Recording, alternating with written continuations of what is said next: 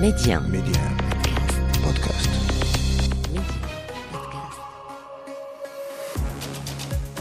Bonjour, c'est Ali Salahdine, bienvenue dans le podcast Le meilleur de le vestiaire, et voilà ce qu'il faut retenir aujourd'hui.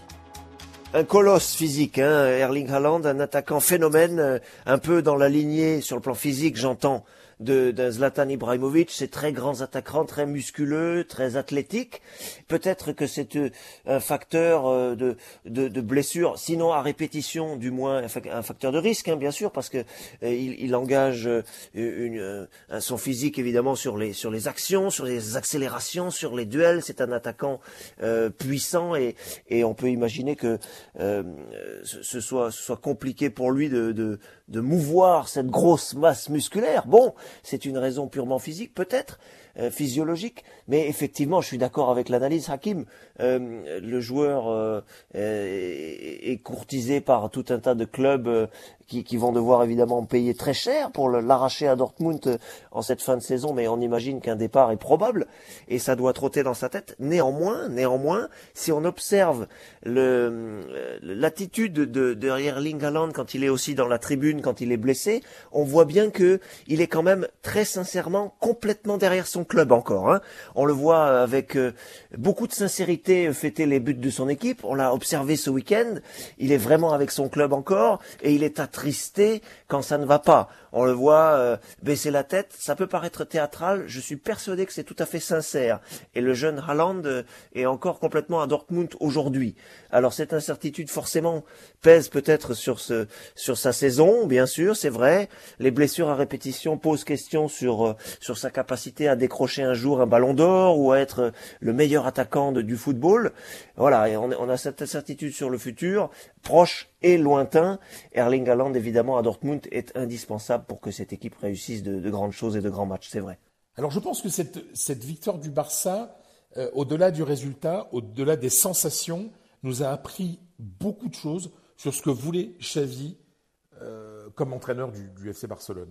C'est-à-dire qu'on se posait beaucoup de questions sur notamment la venue d'Adama Traoré. À quoi allait-il servir ? Bah oui, il sert pour les contres. Et on l'a vu sur le premier but. C'est très intéressant de regarder l'évolution, d'étudier l'évolution de Xavi Hernandez qui, quand il était joueur, méprisait totalement le jeu en contre. Il pensait même, et il le disait, que le jeu en contre n'était pas digne du football. Il allait très très loin en tant que joueur, acteur, mais aussi observateur du football. L'homme a grandi, l'homme a vieilli, l'homme est devenu entraîneur, donc l'homme est maintenant beaucoup plus pragmatique.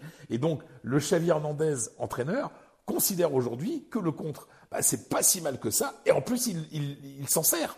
La preuve, on comprend maintenant pourquoi il a fait venir Adama Traoré. Et donc, ce qui est très intéressant de constater, c'est que aujourd'hui, le Barça, sans perdre son ADN, avec une possession de balle importante, avec une multiplication de passes, d'un jeu à une touche de balle, le Barça veut avoir plusieurs flèches à son arc.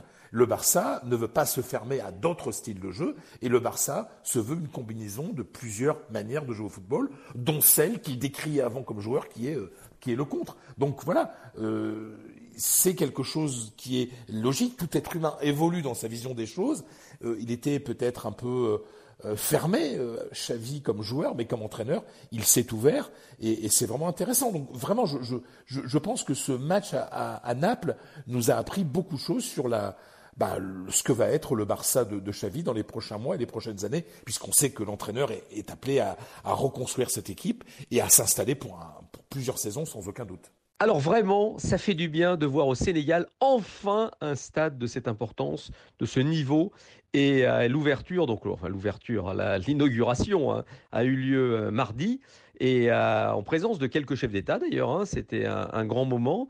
Et puis c'était un match entre ancienne gloire africaine et ancienne gloire sénégalaise, dans un stade quasiment plein, qui contient à peu près 50 000 places. Un stade magnifique, franchement. Et alors il y a une chose qui est parfaite, je trouve, pour le Sénégal, et ce qui n'a pas été fait notamment au Cameroun, c'est-à-dire que c'est un stade de football. Vous pouvez jouer qu'au football là-bas.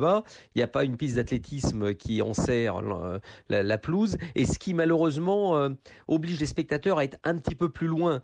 Mais je trouve que c'était une bonne initiative de la part des Sénégalais d'avoir fait un stade de ce type qui a coûté quand même plus de 230 millions d'euros. Hein, donc c'était un gros investissement de l'État, mais qui était nécessaire. Aujourd'hui, vous avez le champion d'Afrique en titre, première fois de l'histoire, qui va pouvoir recevoir dans une enceinte digne de ce nom le match qualificatif pour la Coupe du Monde contre l'Égypte. Tiens, ça va nous rappeler des souvenirs.